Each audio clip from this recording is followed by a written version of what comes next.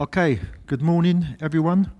Welcome to our Sunday online service at Ecclesia as we continue through our series in Nehemiah, as Pastor Ephraim said, an unchanging God in changing times. And the title of my sermon today is Standing Firm in the Face of Opposition. Standing firm in the face of opposition. And I'm going to be going through the whole chapter of Nehemiah 4, verses 1 to 23. I'm not going to read the whole text, but I will read the whole text as I go through the sermon. I'm going to cover every verse. Every verse will be read, so I'm not going to read it at the beginning for time's sake. Now, we was talking the elders during the week, and I told the guys my sermon was going to be 30 minutes, and they both started laughing. So I'm going to prove them wrong.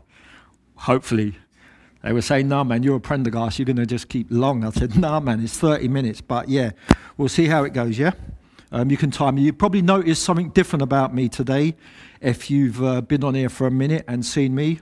Something's missing. The wife has been badgering me for a few months about this goatee and how old it makes me look and how grey and white it is, look like Father Christmas. So it's gone.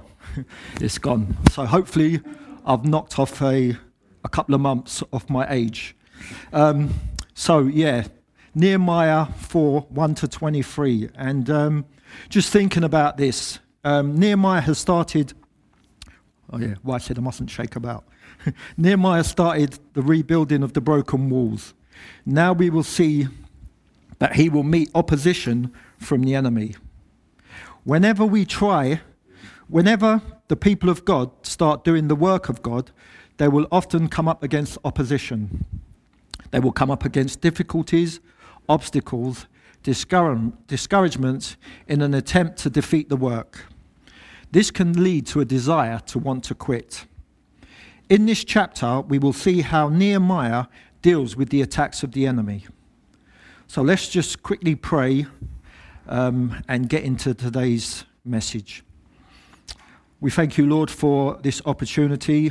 It's great to be here, Lord. As difficult and as challenging as it is during the week, trying to, put a message together and just trying to read through it. And yesterday I was just bashing the bed and bashing my head because my reading was just going wrong. And I'm like, man, I can't stand the pulpit like this tomorrow.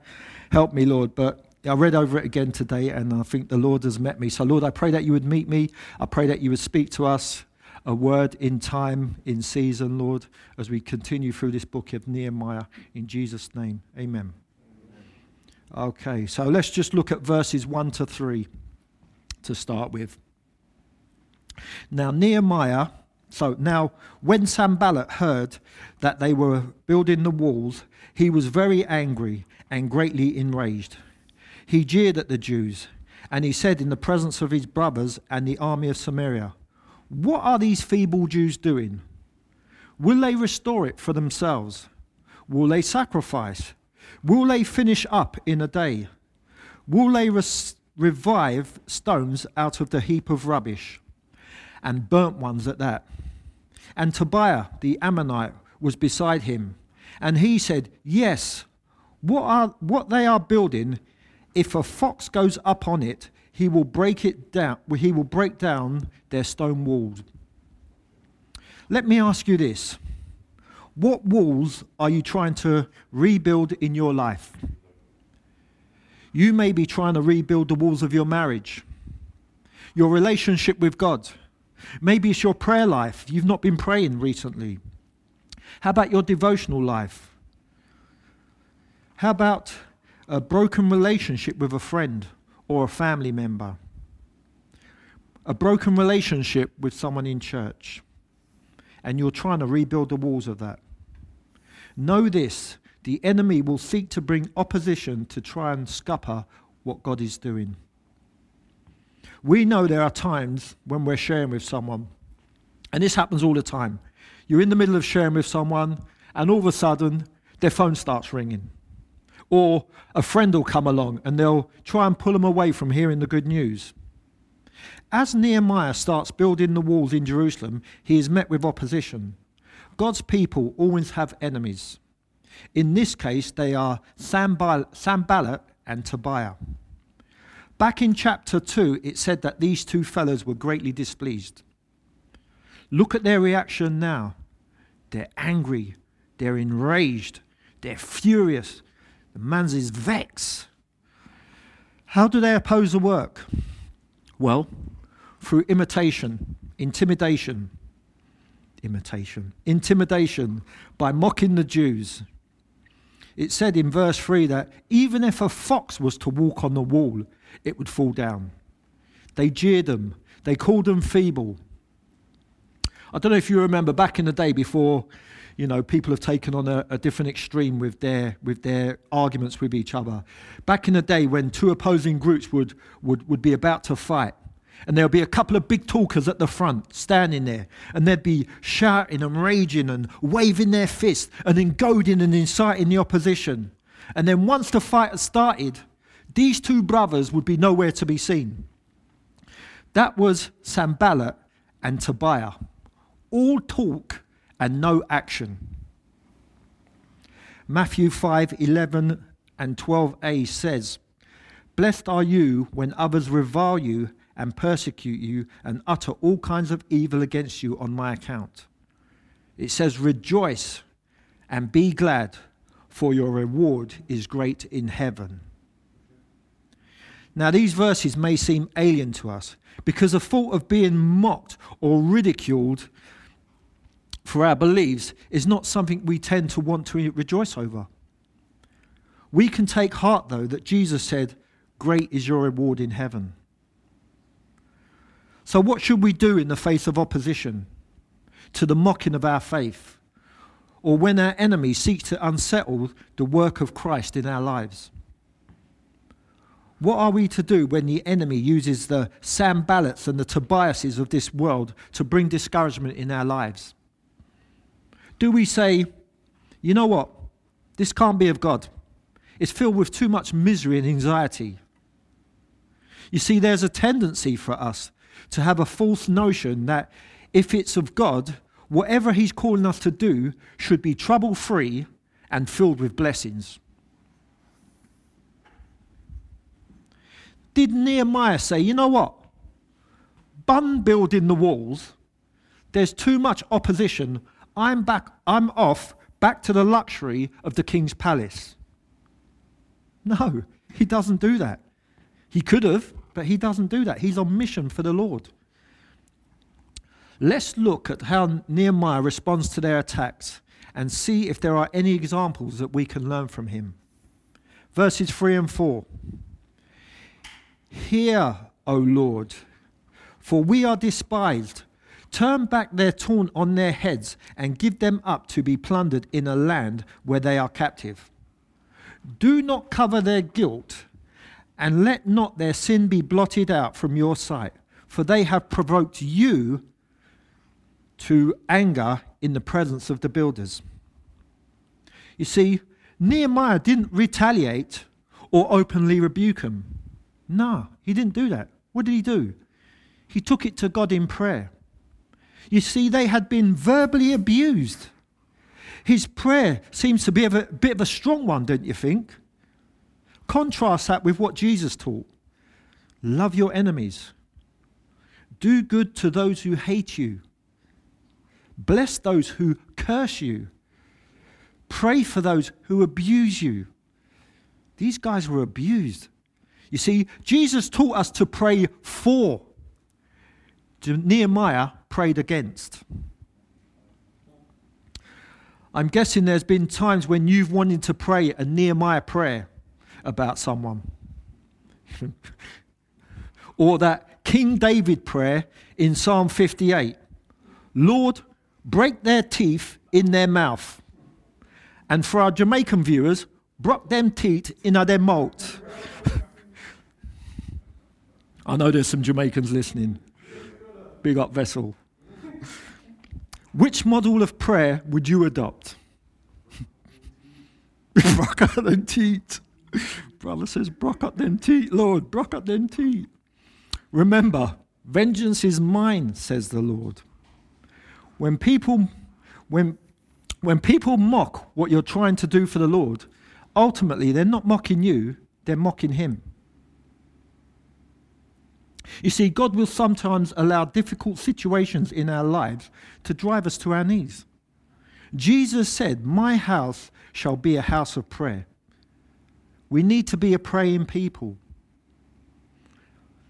So what was the result of Nehemiah's prayer? Verse 6. So we built the wall, and all the wall was joined together to half its heights, for the people had a mind to work. His prayer was answered not by God smiting the opposition, but by focusing on the work and not on the problem. Why? Because the people had a mind to work. You see, for any work of God to be accomplished here at Ecclesia, it requires us to have a mind to work. And we've got that in many areas, praise God. He said, we built the wall. It means it's going to take all of us to play our part. Not just the faithful few, all of us.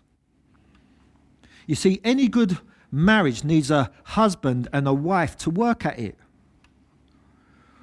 We need to have a good work-life, devotional life balance.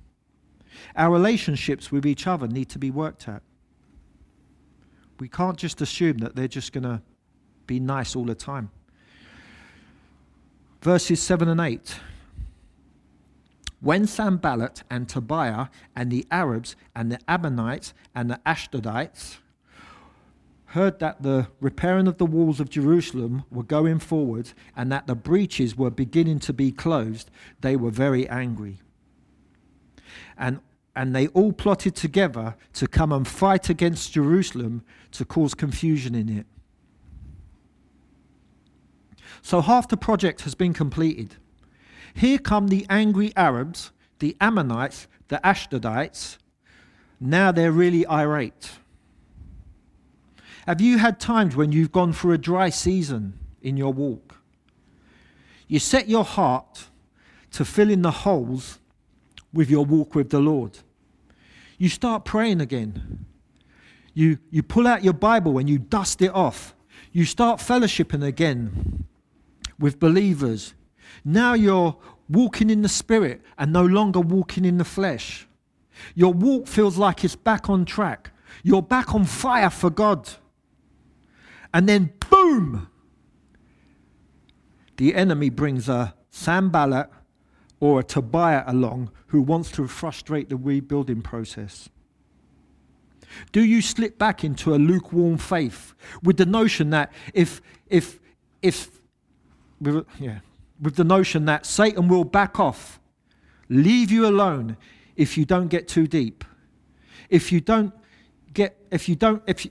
back to being an undercover secret agent Christian. So what do? Verse 9.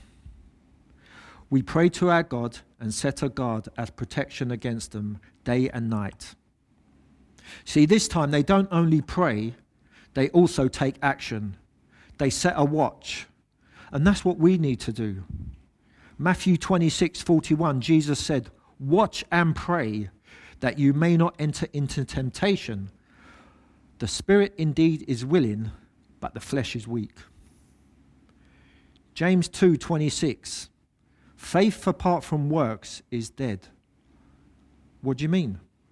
Well, if you're praying for a job, you need to send your CV to companies. You need to fill out application forms. You don't just sit at home praying, waiting for a job to fall on your lap. It can, but you need to do something. You see, it's no good praying for reaching unbelievers with the gospel. We need to open our mouths. We need to share Jesus with them. I love this saying by Ray Comfort. He said, it's easier to talk to God about man than it is to talk to man about God.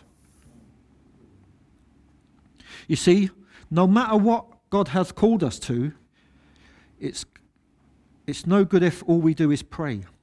We also need to take action. Let's look at verse 10. In Judah it was said, the strength of those who bear the burdens is failing. There is too much rubble. By ourselves we will not be able to build the wall. You see, before the attacks were coming from the outside, now they start coming from the inside. They're tired. There's too much rubble. They don't believe they have enough help, labor, to complete the work. Were these things true? Probably. See, do you feel like that sometimes? You see, if you're feeling drained, watch out.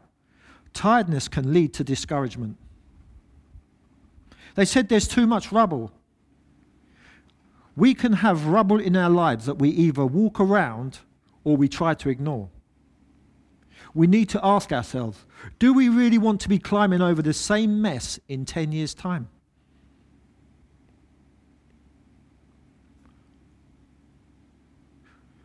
Who is stepping over our rubble with us? Let's begin clearing the rubble for their sake as well as for ours. Brothers and sisters, if we have too much rubble in our lives, it will block our view of the Father. Rubble can also stop God from working in our lives. Too much rubble can stop us being used by God. Just as these Jews started losing their sight of the goal, we too can lose sight of our goal if we have too much rubble in our lives. Hebrews 12:1 says, therefore, since we are surrounded by so great a cloud of witnesses, let us lay aside every weight and sin which clings to us so closely. Let us run with endurance the race that is set before us. Your rubble may be the things you watch on TV, the things you indulge in on social media. An unhealthy relationship can be rubble. The weight of unconfessed sin, an unforgiving spirit, some kind of entanglement that keeps tripping us up. You see, Jesus wants to do a building work in our lives to clear away the rubble. Are you open to that? If you're listening and you're not a believer, you may be feeling overwhelmed with life's consequences brought on by bad choices, scars from regret, brokenness from rejection, damage from abuse, or sadness about how things will never be the same. The list can go on. Come to Jesus in repentance. Let him remove the rubble of your life that is closing in on you. Verses 11 and 12. And our enemies said, they will not know or see until we come among them and kill them and stop the work. At that time, the Jews who lived near them came from all directions and said to us 10 times, you must return to us. Here comes another attack, not only from their enemies, but also from their own. These are Jews living near their enemies who are not involved in the rebuilding of the walls. They heard about the planned attack and they have come down with a negative report. Negativity can sometimes come from Christians who are living just a little bit too close to the world. There have been times when, I know this is a poor analogy, but I know there's been times when we've been out street preaching and that a person claiming to be a believer would come along and question our preaching methods, thus distracting unbelievers from hearing the gospel. It can have a discouraging effect. I remember one night in particular, a professing believer decided he was going to come and stand by us. But he weren't just going to stand there, he was going to persistently whine all night about the preaching. This was in Brixton. Later, after having conversation with the fella, the brother, it turned out that he was living and having relations with someone that he wasn't married to. He was obviously being convicted by the Holy Spirit. This person would be deemed as a hokey-cokey Christian. Have you ever heard that one? A hokey-cokey Christian. A one leg in, one leg out, in, out, you shake it all about type of Christian. They don't know what side of the fence to be on, so they're in and out constantly. For us old people, boxing legend Muhammad Ali used several ring tactics to defeat his opponents. One of his tactics was to discourage them. In his fight with George Foreman in 1974, going back, the Rumble in the Jungle, he taunted Foreman. Hit harder. Show me something, George. That doesn't hurt. Here's my Muhammad Ali impression. I thought you were supposed to be bad, George. A fuming Foreman punched away furiously, wasting energy, and it weakened his confidence. You see, that's what discouragement and negativity does. How does Nehemiah respond to this attack? Does he panic? No. He takes control of the situation. Verses 13 and 14. This is what he does. So in the lowest parts of the spaces behind the wall, in open places, he stationed the people by their clans with their swords, their spears, and their bows. And I looked and arose and said to the nobles and to the officials and to the rest of the people, do not be afraid of them. Remember the Lord, who is great and awesome, and fight for your brothers, your sons, your daughters, your wives, and your homes. You see, if their enemies were going to attack, they would possibly attack at the weakest place in the wall. As believers, we need to be watchful that nothing breaches our spiritual defenses. We need to carefully discern where we can come under attack. Let's be alert to what can tempt us. You see, a moment's lapse can open the door of sin, which in turn may develop into a habit that can easily overwhelm us. Struggle to shake it off. In response to the enemy's threats, Nehemiah strengthens the weak places in the wall. Are there weak places in our lives right now? What can we do to strengthen those areas? You see, even the most mature believer can never afford to let their guard drop. 1 Peter 5:8. We all know the verse. Be sober-minded. Be watchful. Your adversary, the devil, prowls around like a roaring lion, seeking someone to devour. How do we combat that? Submit yourselves, therefore, to God. Resist the devil, and he will flee from you. When challenging times come our way, when we're feeling discouraged, feeling down, when it feels like we're being attacked from every side, when there's an attack on our sons and our daughters and our families and our Christian homes, if we're ready to give up, remember what Nehemiah said to them. Do not be afraid of them. Remember the Lord, who is great and awesome. We need to remember that God is on the throne. He hasn't come off. The one who said, I will never leave you or forsake you. The one who said, come and receive rest for your soul. The one who has numbered every hair on your head. The one who said, let it be. Let there be. And it was. He's on the throne. You see, we need to hold on to our Christian worldview. We can't defend our worldview by giving up on our worldview.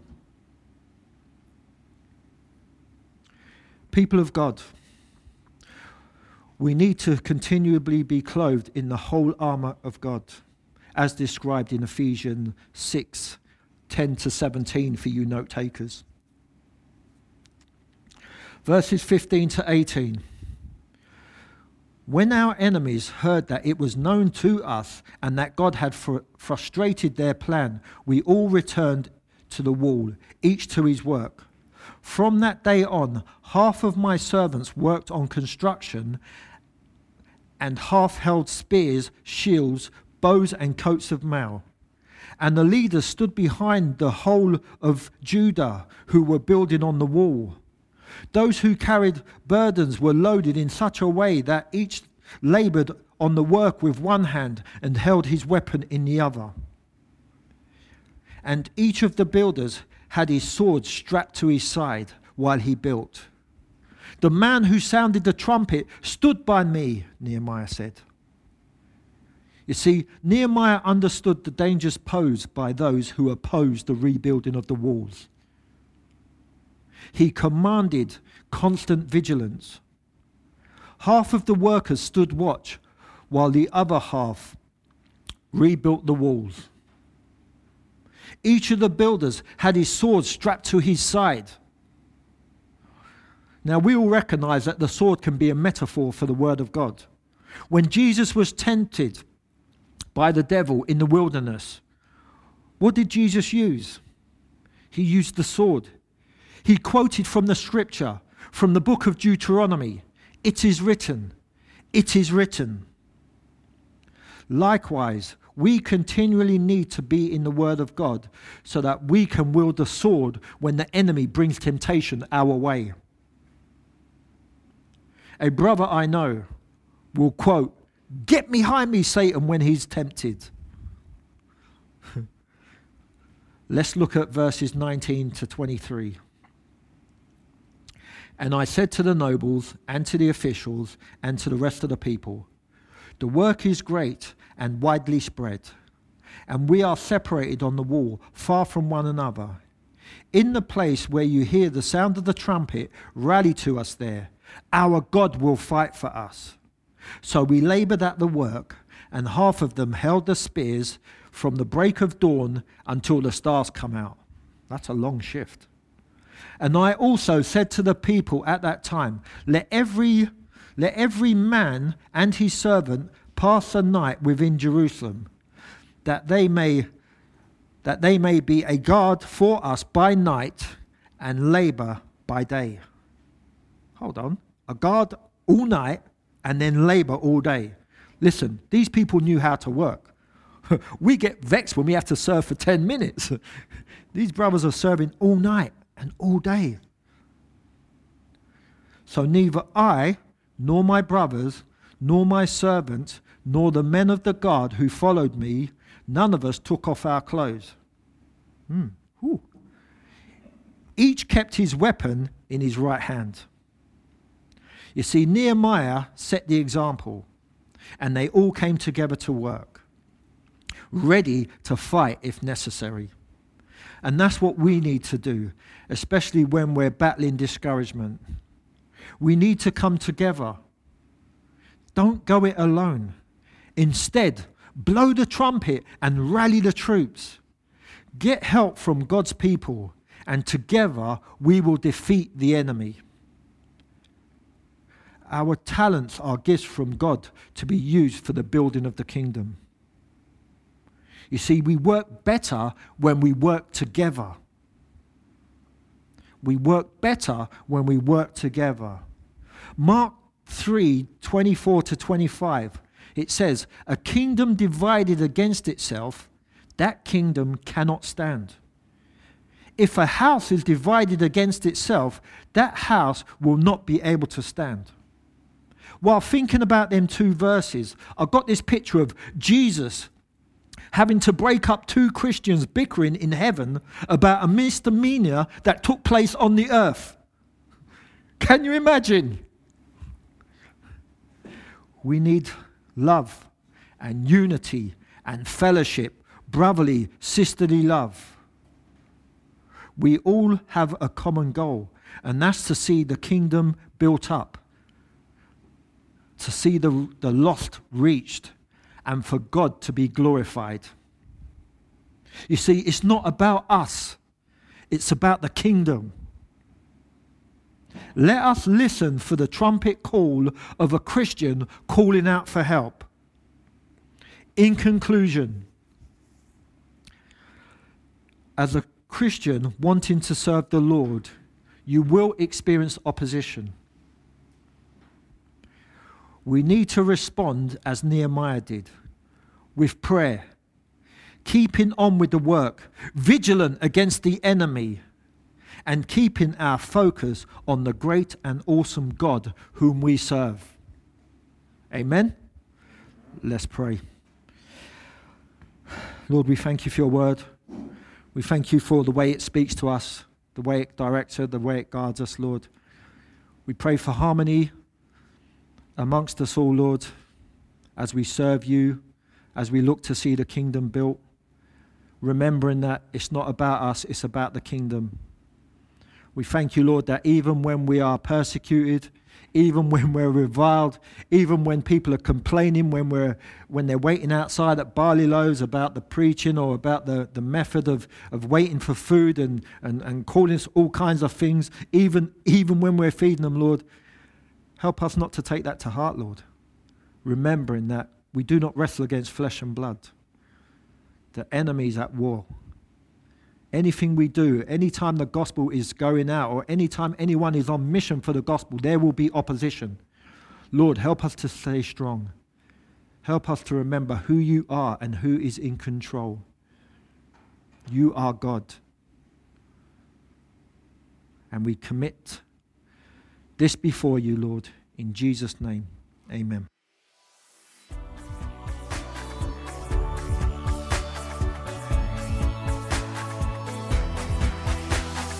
Join us next time for more of God's truth to transform your reality.